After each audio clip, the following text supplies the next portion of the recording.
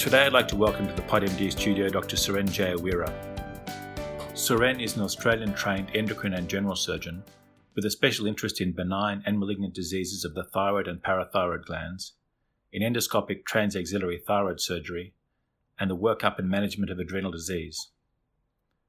Today we'll be discussing the topic of thyroid nodules. We do hope that you enjoy this podcast, but please remember that the advice given here is of a general nature and is not intended as specific advice about any given patient. The views and opinions expressed in the podcast are those of the doctor, not of PodMD. If you do have a patient on whom you require specific advice, then please seek that advice from a colleague with appropriate expertise in the area. This podcast is brought to you by Foxo. Foxo is a powerful messaging app built to connect doctors and clinics. Think of it as WhatsApp for health. Foxo is available as a free trial to PodMD listeners. Go to foxo.com/podmd. Suren, thanks for talking with us today on PodMD. Thanks for having me, Sean. The topic of today's discussion is thyroid nodules. Suren, can you describe for us today what technically are thyroid nodules? How about we avoid technical terms? Thyroid nodules are essentially lumps that form in the thyroid gland. They can be solid or cystic or a mixture of the two, and they can be benign or malignant. Also, they might have a functional or non-functional component to them. That is to say, they might produce an excess amount of thyroid hormone. How would a patient with a thyroid nodule typically present? Nodules are sometimes discovered incidentally on imaging while investigating other conditions, such as on ultrasounds for carotid disease or chest CTs for respiratory issues, or sometimes they're picked up by an observant GP. But nodules may present as a visible or palpable lump or with symptoms due to pressure on structures in the neck. Structures in the neck that can be compressed by thyroid nodules include the esophagus, the trachea, and the recurrent laryngeal nerve, resulting in dysphagia, dyspnea, or voice changes. In addition, if a nodule is producing an excess amount of thyroid hormone, and we refer to these nodules as toxic nodules, patients may exhibit symptoms of hyperthyroidism. So commonly these symptoms include heat intolerance, sweating, and palpitations, but patients may also experience sleep disturbance, fatigue, diarrhea, menstrual irregularities, nervousness, and irritability. And what investigations are appropriate for a patient with a thyroid nodule? I believe that all thyroid nodules should be evaluated with an ultrasound because it's a simple, non-invasive investigation that helps determine the malignant potential of thyroid nodules. More and more radiologists are moving towards the TI-RADS classification system of thyroid nodules, which helps determine if a nodule warrants a fine needle aspirate. Basically, this system looks at features that raises suspicions of malignancy, such as irregular margins or presence of calcifications within the nodule. I like to perform an ultrasound in my office so that I can confirm what's on the radiologist's report, as well as to perform a fine needle aspirate if it's necessary. In terms of blood tests, all patients should have thyroid function tests to determine if a nodule might be hyperfunctioning, and if the TSH is suppressed, indicating biochemical hyperthyroidism, I would consider extra investigations looking for an underlying cause, and these might include thyroid antibodies looking for Hashimoto's thyroiditis and anti-TSH receptor antibodies, which if elevated may indicate Graves' disease. Suren, tell me about thyroid nuclear scans. I used to hear about those a lot, but I don't do this sort of surgery these days, of course. Yeah, I often see on ultrasound reports that a nodule should be further evaluated with a nuclear scan. I don't feel that there's any real value of nuclear scans except in cases where the patient is biochemically hyperthyroid. In these situations, a nuclear scan is really useful to determine if the hyperthyroidism is due to a solitary toxic nodule or a more diffuse thyroid condition such as Graves' disease or a toxic multinodular goiter.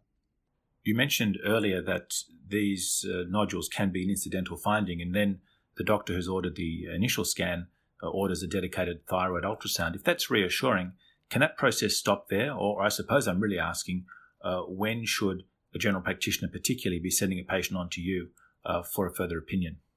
Well, the vast majority of thyroid nodules are benign and asymptomatic and don't require surgical intervention.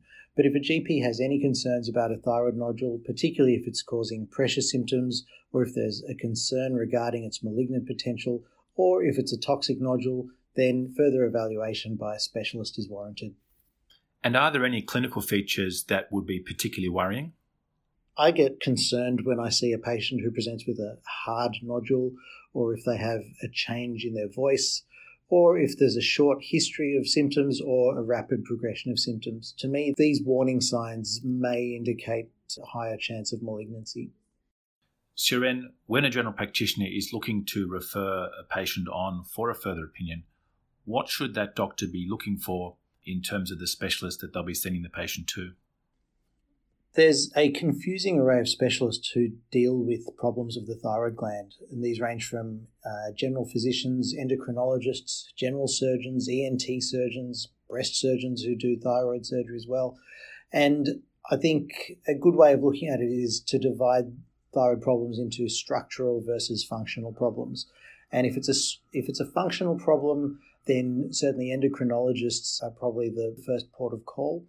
And structural problems, so thyroid nodules, multinodular goiters, thyroid cancer, then they're primarily dealt with by surgeons. Thyroid nodules, however, can have both structural and functional components. And pretty much all of the aforementioned specialists are able to appropriately work up thyroid nodules.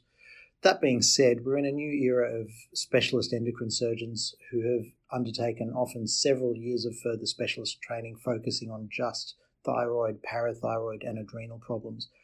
And a study published in the Journal of Surgery last year shows clearly superior outcomes when the surgeon is performing at least 40 thyroid procedures per year. There's many endocrine surgery units around Melbourne consisting of surgeons who work closely with endocrinologists and perform 150 to 200 procedures a year. So I would encourage GPs to seek out appropriately trained high-volume surgeons. Suren, we will be doing a specific podcast about thyroid surgery, but just for completeness with this podcast, can you give us an outline of which patients are going to require surgery?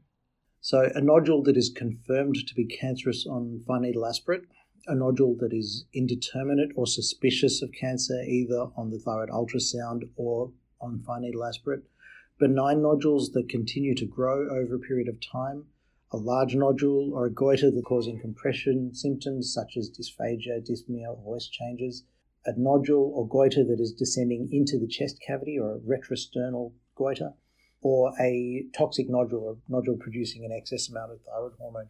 They're all examples of nodules that would be appropriate for surgical intervention. And have there been any recent developments in the surgical treatment of thyroid disease? There have been some advances in thyroid surgery. So advances in technology means that thyroid surgery is safer and with lower complication rates than ever before. Further to this, if we look at trends internationally, there's been a gradual increase in the uptake of remote access thyroid surgery, which is moving scars away from the neck to less conspicuous places. And I'm really keen to talk about the transoral endoscopic thyroidectomy program we have at Monash, but maybe that's a topic for another podcast. And what is the role of the general practitioner in this process of workup and treatment?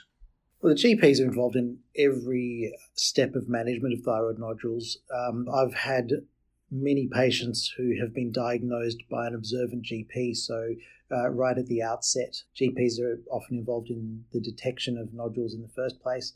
They're involved in the preoperative workup, including arranging bloods and ultrasounds, and post-operatively, depending on the operation, the link between the GP and the surgeon is vital for the combined management of the patient, in particular with regards to management of thyroxine dosing, calcium supplementation, and ongoing surveillance of contralateral lobes.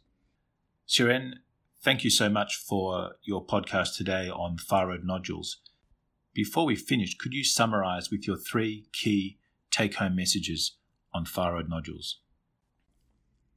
The 3 key points. Thyroid nodules are incredibly common, and the vast majority do not require any intervention at all.